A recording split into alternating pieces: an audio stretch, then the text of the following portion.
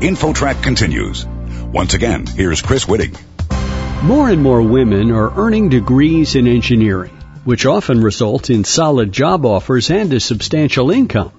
But up to a third of them later change careers. Why? InfoTrack's Roy Mackey has the story. Roy?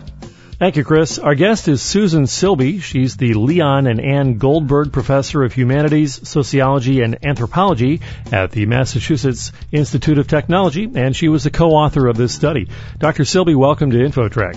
Thank you for having me. The basis of your study is that women who go to college intending to become engineers stay in the profession less often than men. First, what percentage of engineering students are female? Well, it varies at different institutions. Across the nation now, it's over 20%. At the schools we studied in MIT, it's over 40%. At Olin, it's 35 to 40%. So it's pretty high in some schools. Those seem like pretty healthy numbers. How many of them end up seeking other professions? Across the nation, more than a third will leave. And how does that compare to men? Oh, very few men leave. Very few. Can you talk for just a moment about why women should be going after engineering jobs in the first place? Why should it be an attractive career choice for them? Well, let's start with the simplest and most common reason that people study engineering. In 4 years, one has a professional degree, often licensed, high-paying, and almost always employed. Okay? This is good work. Now, before you tell us the results of your study, perhaps you could just tell us a bit about how you conducted this study. Who did you talk to, and how did it work? This study was begun to compare the ways in which different engineering programs succeeded in making a different kind of engineer. We were interested in innovative education, which was being promoted at the Olin College of Engineering in Needham, a brand new school, and the Picker College of Engineering at Smith College. They were inventing new forms of curriculum to begin with designing and problem solving rather than with basic science. They were designing their curriculum to innovate and transform the traditional education, which was common at the University of Massachusetts and at MIT and at 95% of the engineering schools around the United States, which begin with basic science and then turn to engineering.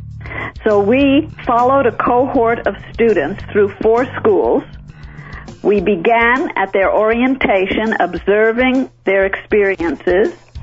We interviewed 100 students, 25 at each school, in year 1 and in years 3 and 4. We surveyed a sample of students across the 4 schools, altogether close to 800 or more students.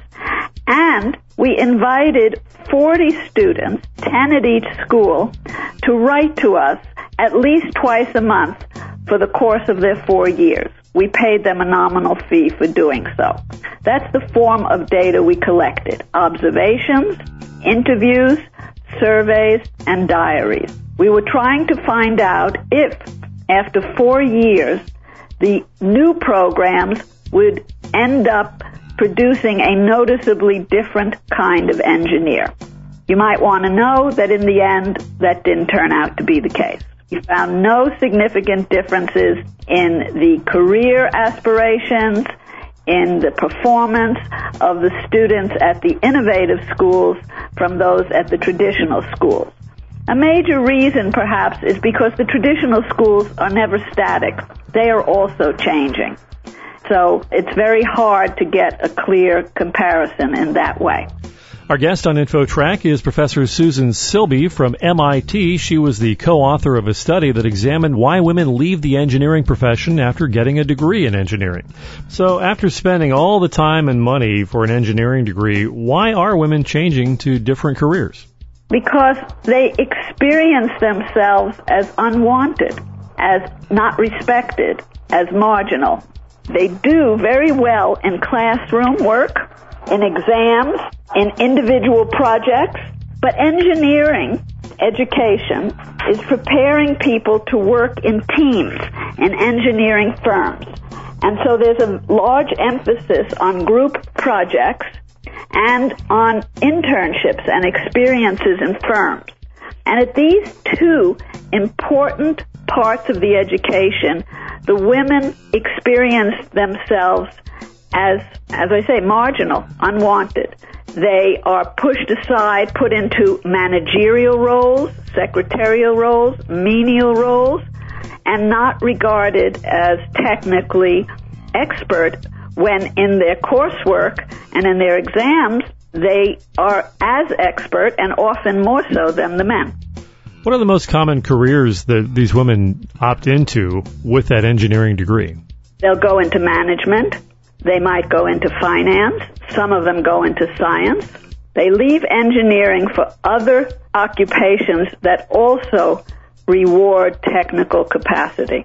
So where do you believe changes need to be made to improve this batting average to help women stay in engineering jobs? Well, I think we could start in their education. A lot of effort has been put into recruiting women. They do well, but the schools don't understand yet, and maybe after our work they will, that they have to start putting as much effort into the work the students do by themselves in these teams and out-of-classroom activities. They have to teach the students how to get along without excluding some. That's one thing. Another is the profession itself. The firms are some of the most egregious examples of discrimination. And I'm not sure how that will change except over time as more women do enter. But there are other studies, for example, research in Australia on successful women engineers, and that study found that almost all of them had become managers, that the way to succeed was to use their competence in communication and managing people, and they rise up through management rather than stay with the technical work. It's a shame because they want to do the technical work. Do you have any advice for young women who are entering the field now with an engineering degree on perhaps how to tough it out, or is that just not practical? Tough it out is right, but the way one toughs it out in anything is to get partners. They need to form relationships with senior women who can mentor them, with others in a similar situation where they can share their experiences and try to learn from each other. It's very important to recognize that these are not individual or unique or personal problems, which is too often the interpretation. I must have done something wrong. Unless you speak with others who are similarly situated, you're not going to discover that your experiences are in fact something not about you as Joan or Judy or Barbara, but are because you are a woman. And when they recognize that, then they might be able to act collectively. But so long as you tough it out by yourself, you're not going to be able to discover ways to respond collectively. Interesting study. Professor Susan Silby from MIT. Thank you very much for joining us on InfoTrack. You're very welcome. Thank you for having me. And for InfoTrack, I'm Roy Mackey. You're listening to InfoTrack, the weekly show with information you should know.